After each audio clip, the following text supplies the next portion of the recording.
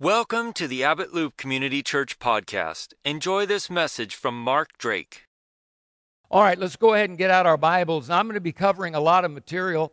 We're going to pick up on the second half from last week, but if you were not able to be with us, it's all right. You'll still understand where we are, what we're talking about. I'm going to be going through a lot of verses. You're not going to be able to look them all up, but you'll be able to go to the podcast starting probably tomorrow. It should be up, and you can go back over these. But I do want you to go ahead and find John 13, because in a little bit, we're going to be reading together a passage there. Last week, we started out talking about this principle of why God must run us out of our own strength. We talked about the fact that new covenant life is different from old covenant living in a variety of ways, but perhaps the most important way is that in the new covenant, Jesus said that the Holy Spirit would actually come and live inside of us. And that in the new covenant, He would be living in us and through us. Of course, very well-known passage in Galatians 2 where Paul said, I've been crucified with Christ, however I do live. However, it's not actually me who's living, but it's Christ who's living in and through me. This concept of Christ in me, that we are the temple of God. This was not a metaphor for the early church. This was a literal belief.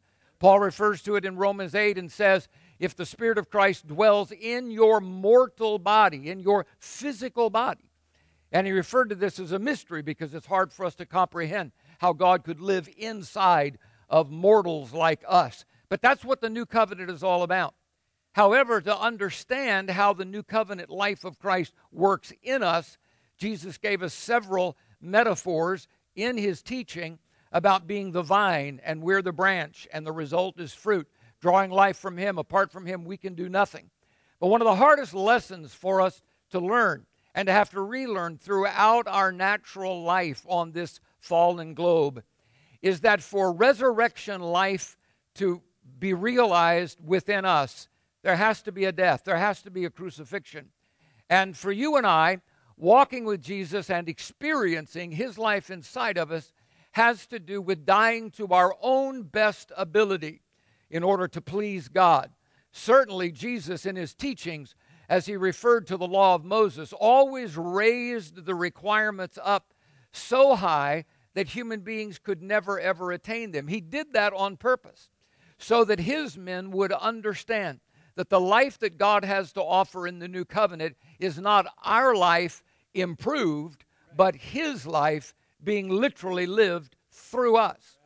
The week before He was crucified, He gave them this analogy. He said, unless a grain of wheat falls into the ground and dies, unless that happens, that single grain abides alone.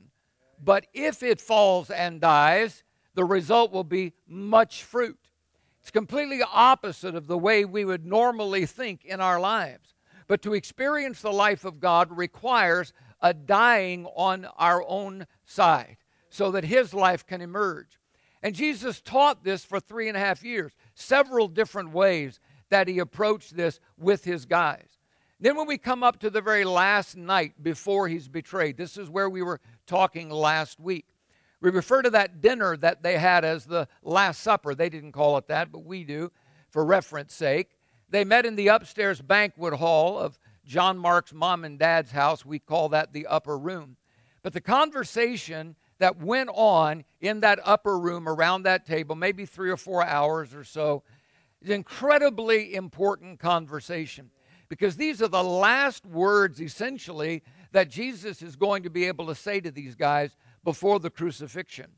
And in that, as the beginning of that dinner, shows us the way these guys are still thinking. Because when they came into that room, of course, I'm sure that you've heard it referred to before, that because of the way they lived in those days, most of the time they wore sandals. Their feet were always dirty. So one of the customs and habits when you go someplace to eat was that you would have a servant wash your feet. When those men came into that upstairs banquet hall, there was no servant to wash the feet, though there was the bowl for it and there was the towel for it. But when Jesus walked in, He saw right away that His 12 men were all standing around looking to see who was going to humble themselves and wash the others' feet, and none of them would do it. So Jesus in John 13, and near the beginning of the chapter, we find out this is how the whole evening begins. Jesus kneels down, and he says to them at that time, he says, whoever would be the greatest among you must learn to be a servant to all. That in the kingdom of God, this is about laying our lives down so that God's life can be raised up within us. And he washes their feet. It's also interesting that for almost 3.5 years, there's been an ongoing argument amongst these 12 guys. The argument was believing that Jesus, if he were the Messiah, was going to destroy the government of Rome and put Israel literally back in charge of the whole earth. That's what they were looking for. So one of the arguments that we're told went on repeatedly during that 3.5 years amongst those men was who would have the best authority seats in the kingdom. Who would be the highest in the kingdom? And this was an ongoing debate or argument among them. Several times Jesus rebuked them for even thinking along these lines. He said, my kingdom is not like that. On one occasion, James and John, brothers, actually went to their mommy and said, Mommy, Jesus won't give us the best seats. And she went to Jesus to negotiate the best seats in the coming kingdom. But this argument goes on and on. 3.5 years later, now these are the guys that Jesus is going to turn the kingdom over to. And yet we're told that after 3.5 years in that upper room, they are still arguing about who's going to be the greatest.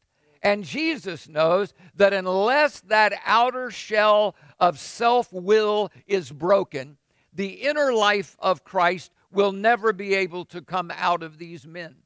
So he begins to talk to them, and we talked about this last night. All 4 gospel writers paint part of the picture about the conversation and what happened in the upper room. When we put them all 4 together, we begin to see all the different pieces. We get a much bigger picture.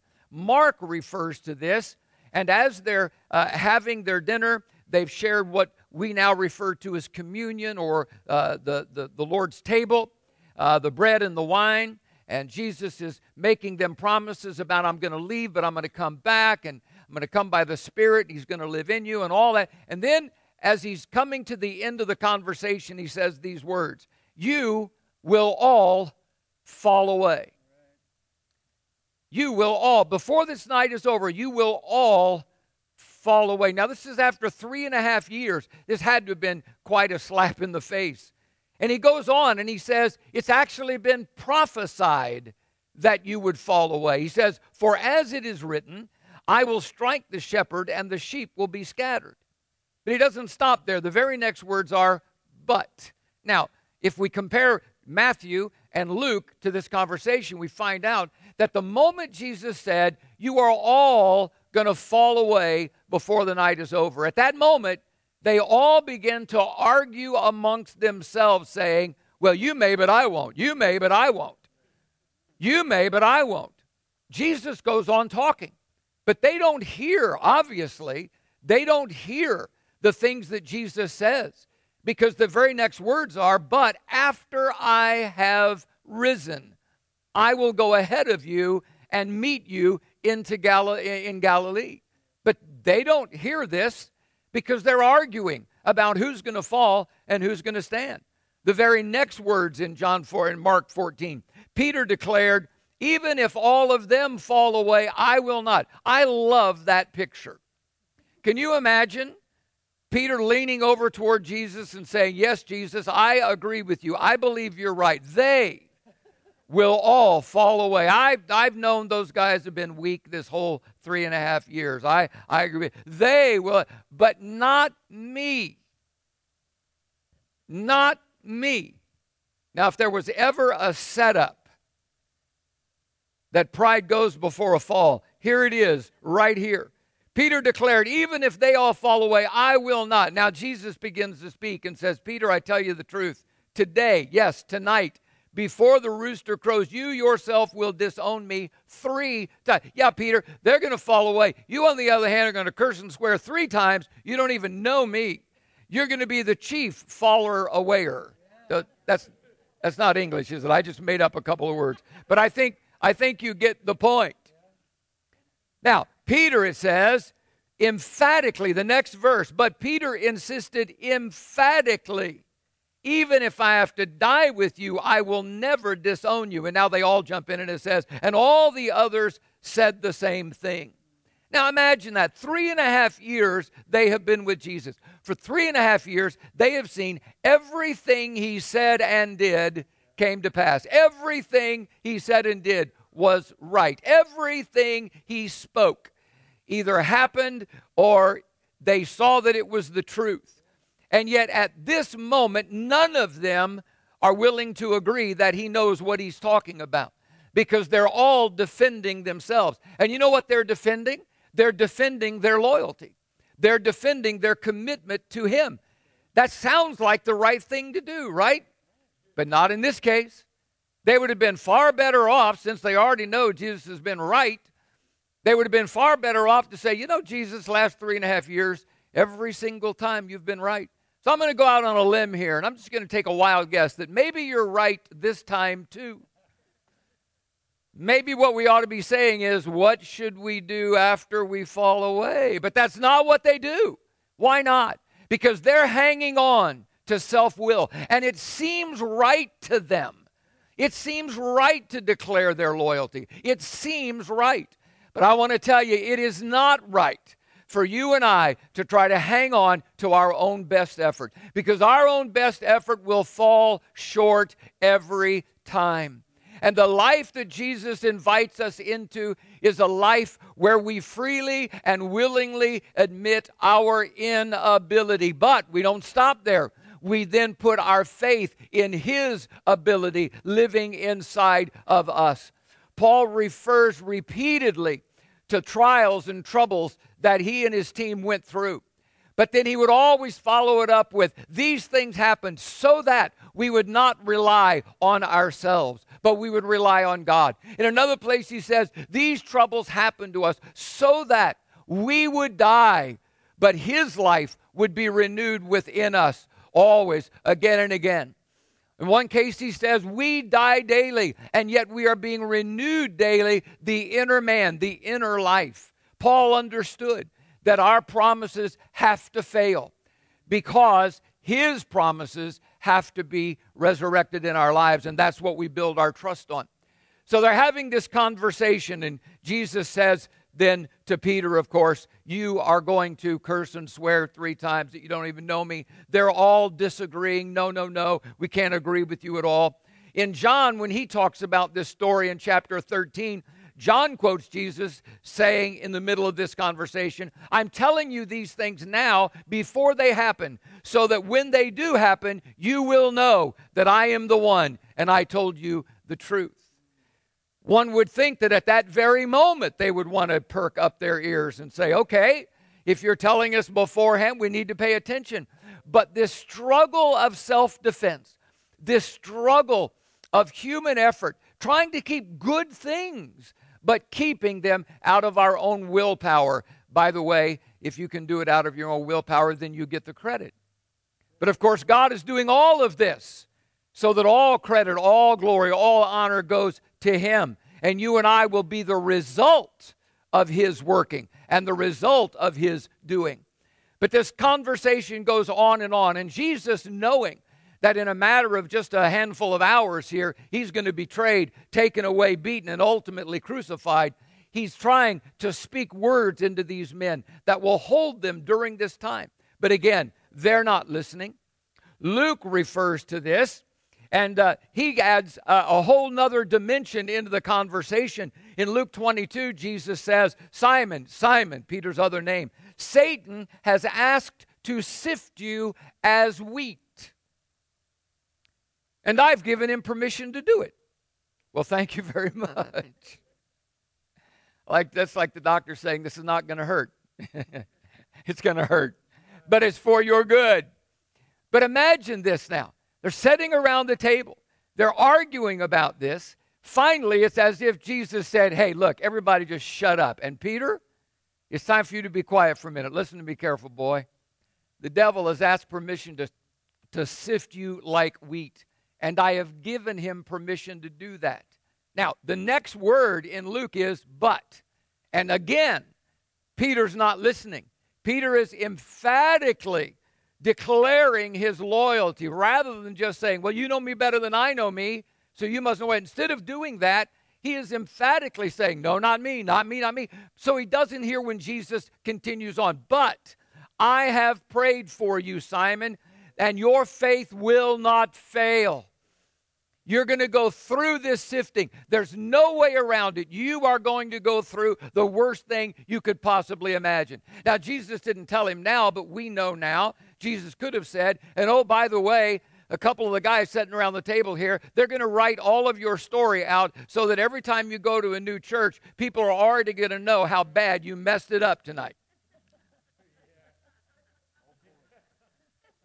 But you know what people are going to get from reading that story that Luke and Mark and Matthew were going to write? They're going to get a lot of hope. They're going to get a lot of hope that even one of Jesus' closest men could blow it so badly, but Jesus already knew it, and he already saw him going well on the other side. He already saw him not only just making it through, but being a better man because of it. Better why? Because he would no longer trust in his own ability. He would learn to trust in the power of the Spirit in him and not his own best efforts. So Jesus goes on, and when you turn back, you are going to turn around. You're going to go the wrong way. You are, but you are going to turn. Peter doesn't hear any of this. He's saying, no, not me, not me, not me. And Jesus keeps on talking. You're going to blow it. But when you turn back, you are going to be able to strengthen your brothers. See, the battle here is strength. Peter's human strength, well-intentioned strength, or laying down and dying and receiving the strength of the Spirit of God.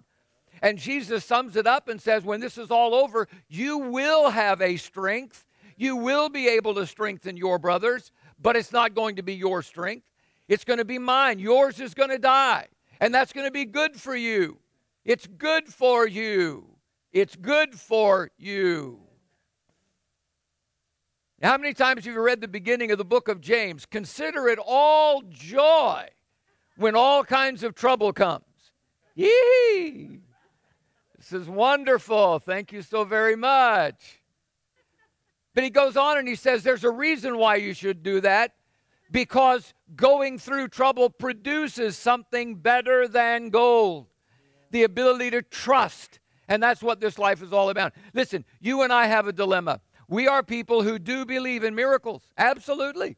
We are people who do believe that prayer for the sick can heal the sick. We do believe that. But we also have to be mature enough to believe that it doesn't always happen. And when it doesn't, there is a reason. When it doesn't, God is working something in you that cannot be worked by success. Let me tell you, always being successful in prayer will do us a lot of damage. It will do us a lot of damage. You know why? Because it won't take very many repeated answers when we pray before we begin to believe that we must be praying awful special. There must be something really good about the way our faith is working.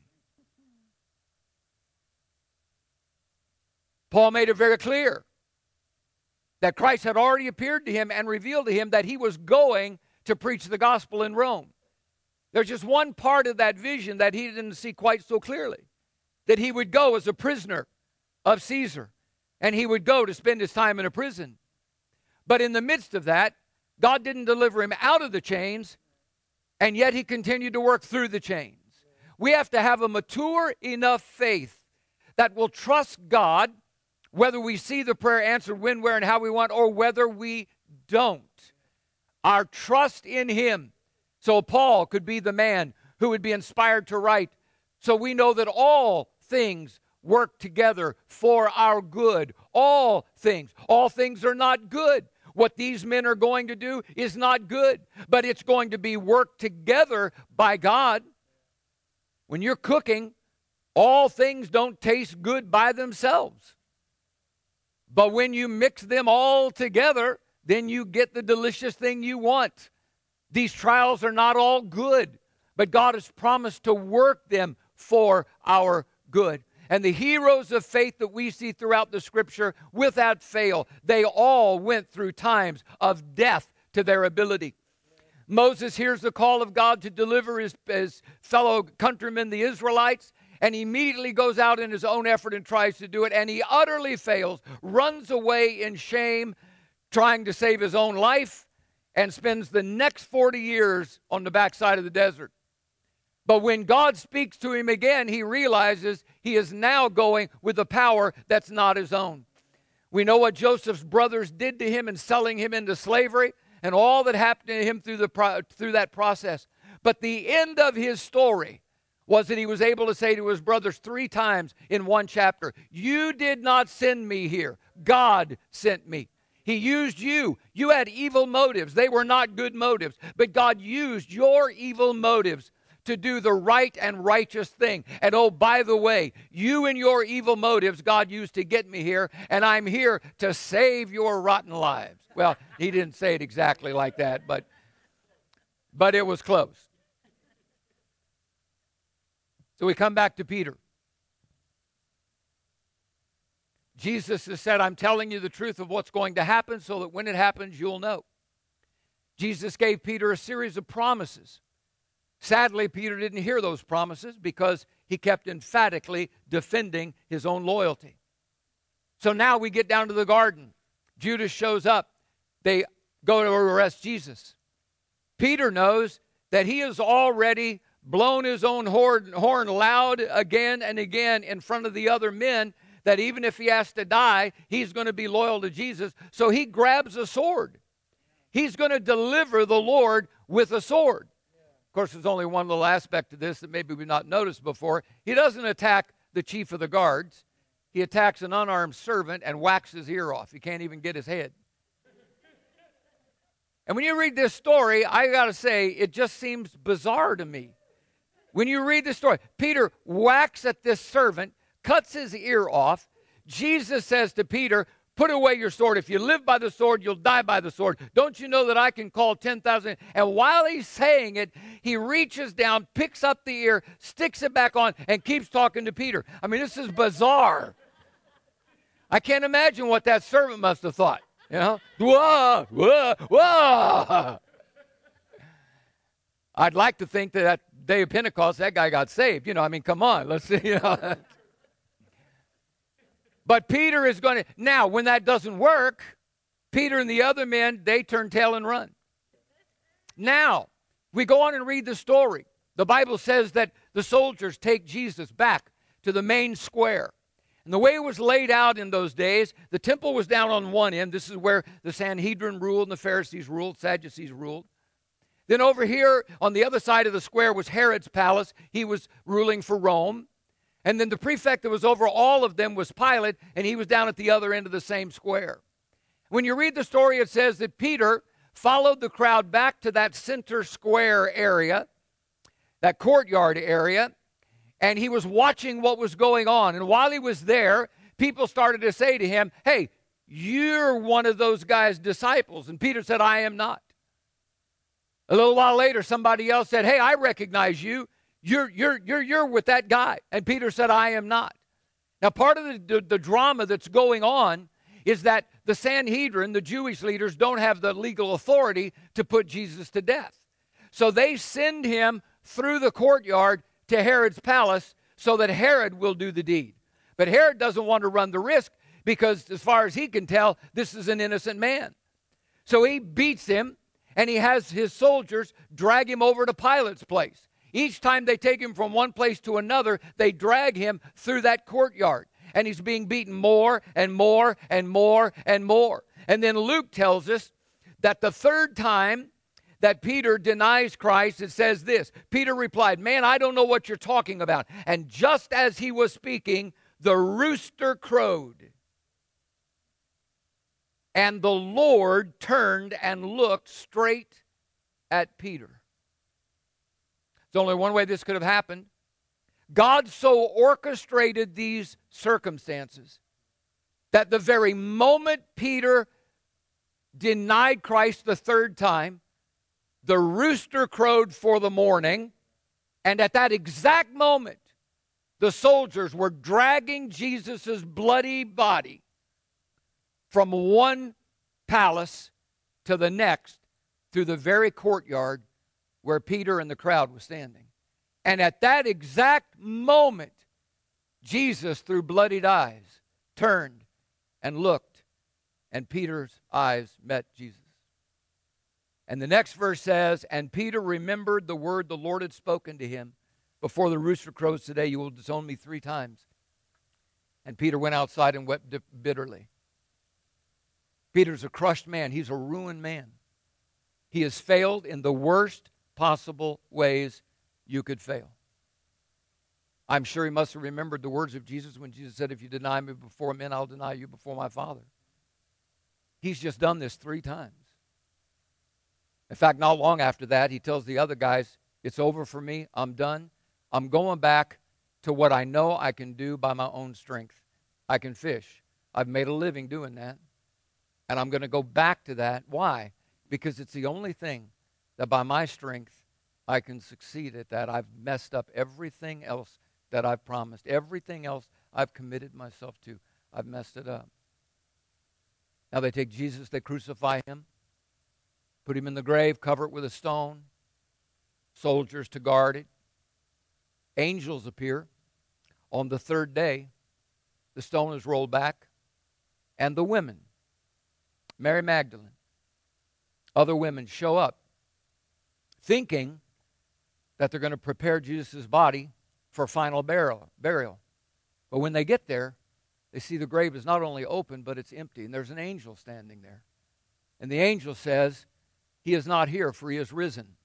Now, Jesus had already told them in the Last Supper on that last evening in John, he had already told them, I am going to rise again, and when I do, I want you to meet me in Galilee. Well, the angel says to the women, go tell Jesus' men and Peter to meet me in Galilee.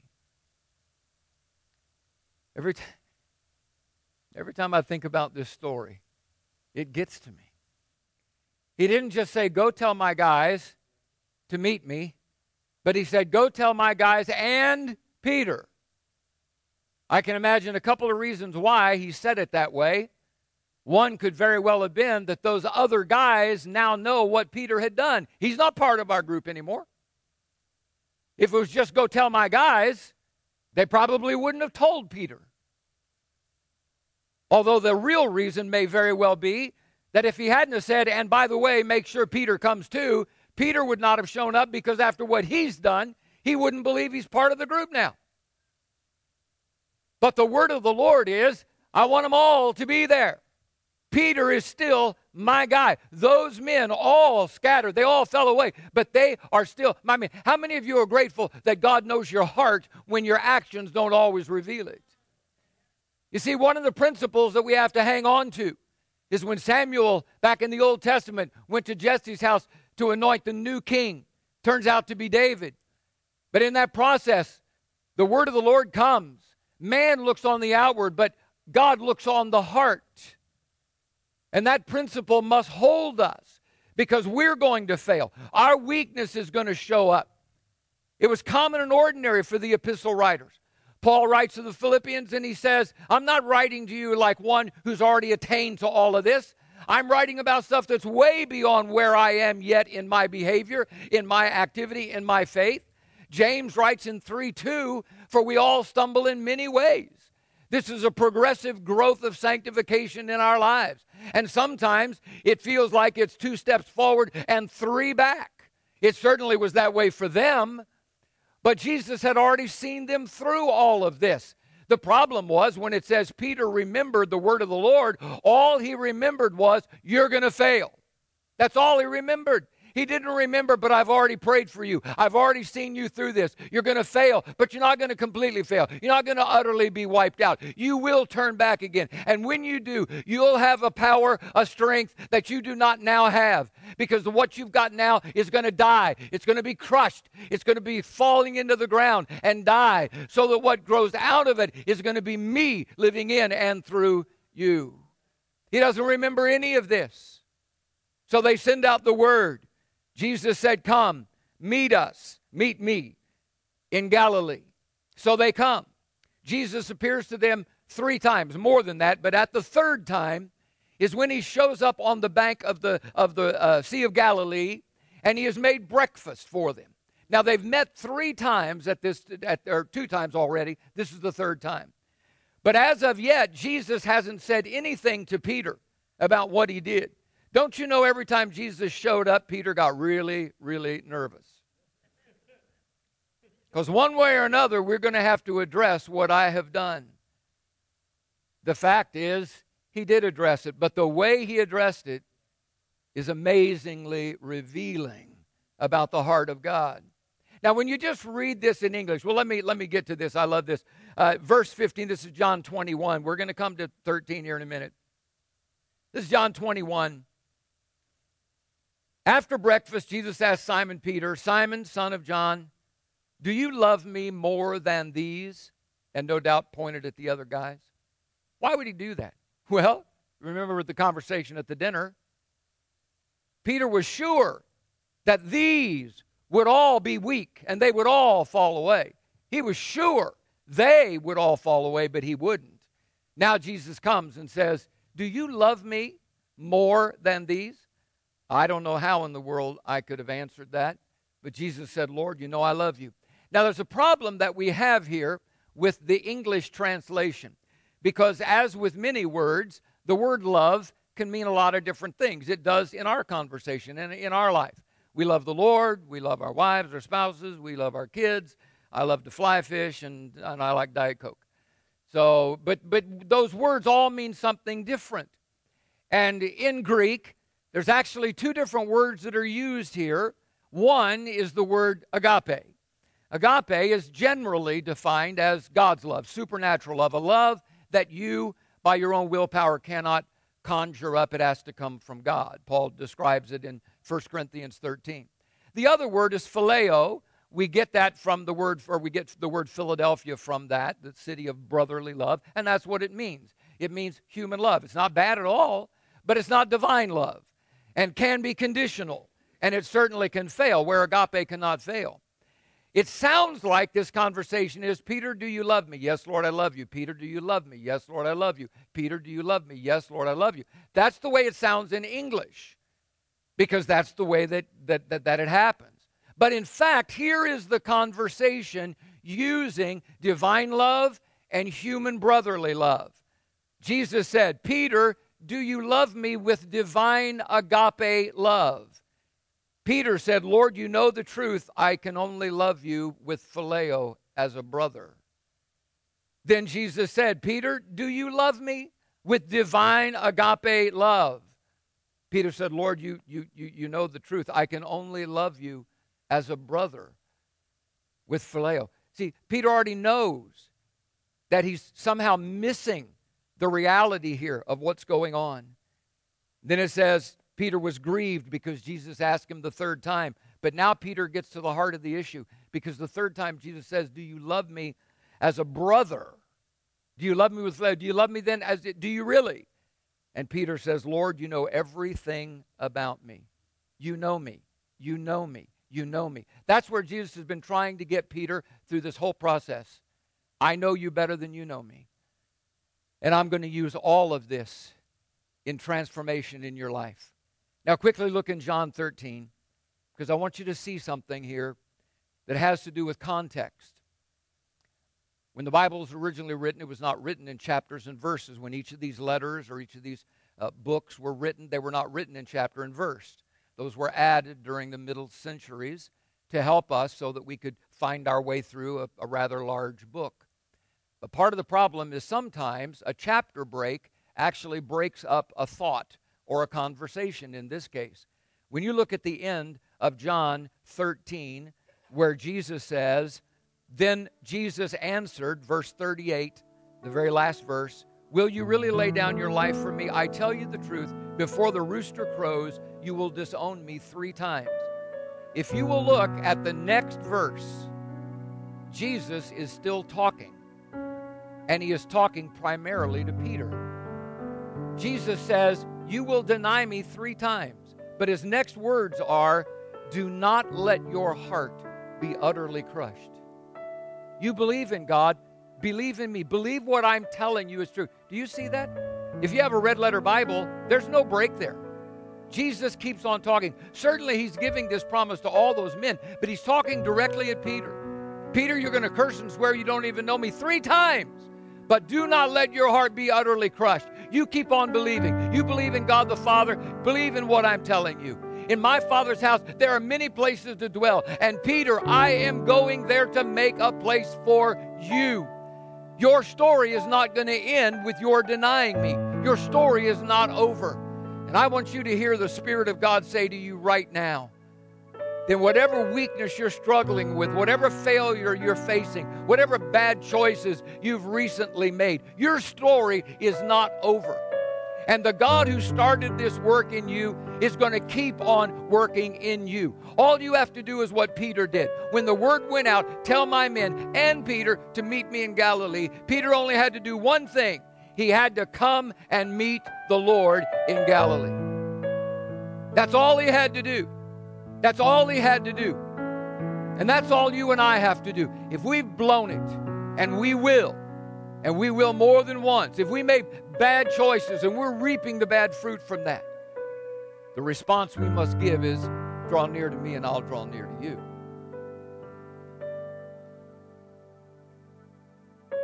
In my Father's house, there are many places to dwell.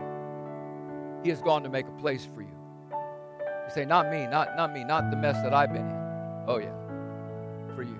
If you'll come to meet him at the time of your failure, at the time of your need, at the time of your weakness, he is ready to turn all things, make them all work together for your good, if you draw near to him. Would you stand with me, please? Would you bow your heads? I just want this to be a private moment for a minute here. If you've never given the ownership of your life to Jesus Christ, now is the time to make that decision. So I'm going to ask you right now, if you're the owner of your own life, but you would like to see a true change, the only way that's going to happen is for you to turn your life over to the Lord Jesus. He will forgive you, and he will begin a miracle inside of you. And what's required is for you to pray a prayer, something like this. I'm going to pray it. You pray it in your own words. Lord Jesus, I'm so grateful that by your death you paid for the penalty of my sin, my rebellion, my selfishness. And the way I've been leading my life has not gotten me what I so crave. And that's to know you, to know my Creator. So I'm asking you now, I want to surrender the ownership of my life to you. And I'm asking you to come into me by your Spirit. I don't understand how that's going to work, but I'm trusting you now with my life. I'm turning it over to you now. And I'm asking you to come and live inside of me. Make me your child. And start me on the journey of being transformed by your power, your life inside of me, changing me from the inside out. In Jesus' name. If you prayed that prayer, I want to assure you that a miracle is beginning in you right now. And I would encourage you to not leave this building until you have a chance to talk to somebody who can share a bit with you, pray with you, and help you in the beginning of this new journey in Christ. If you're a believer and you're struggling with condemnation, the accuser wants to steal your confidence with God by making you so aware of your own weakness that you become unaware of the fact that God has promised that as you draw near to him, he will turn everything around for your good. And he will set you again on the path with confidence in him. If that's your situation, then we've got people up here who want to pray with you. Don't leave before you have an opportunity to have your mind washed and renewed and made confident again that your story is not over. And the one who started this miracle life in you, he will finish it. That's his promise to each one of us. Amen. Thanks for listening. If you've enjoyed this message, please connect with us at abbottloop.org and like us on Facebook. Services in Anchorage, Alaska are at 9 a.m. and 11 a.m. We hope to see you soon.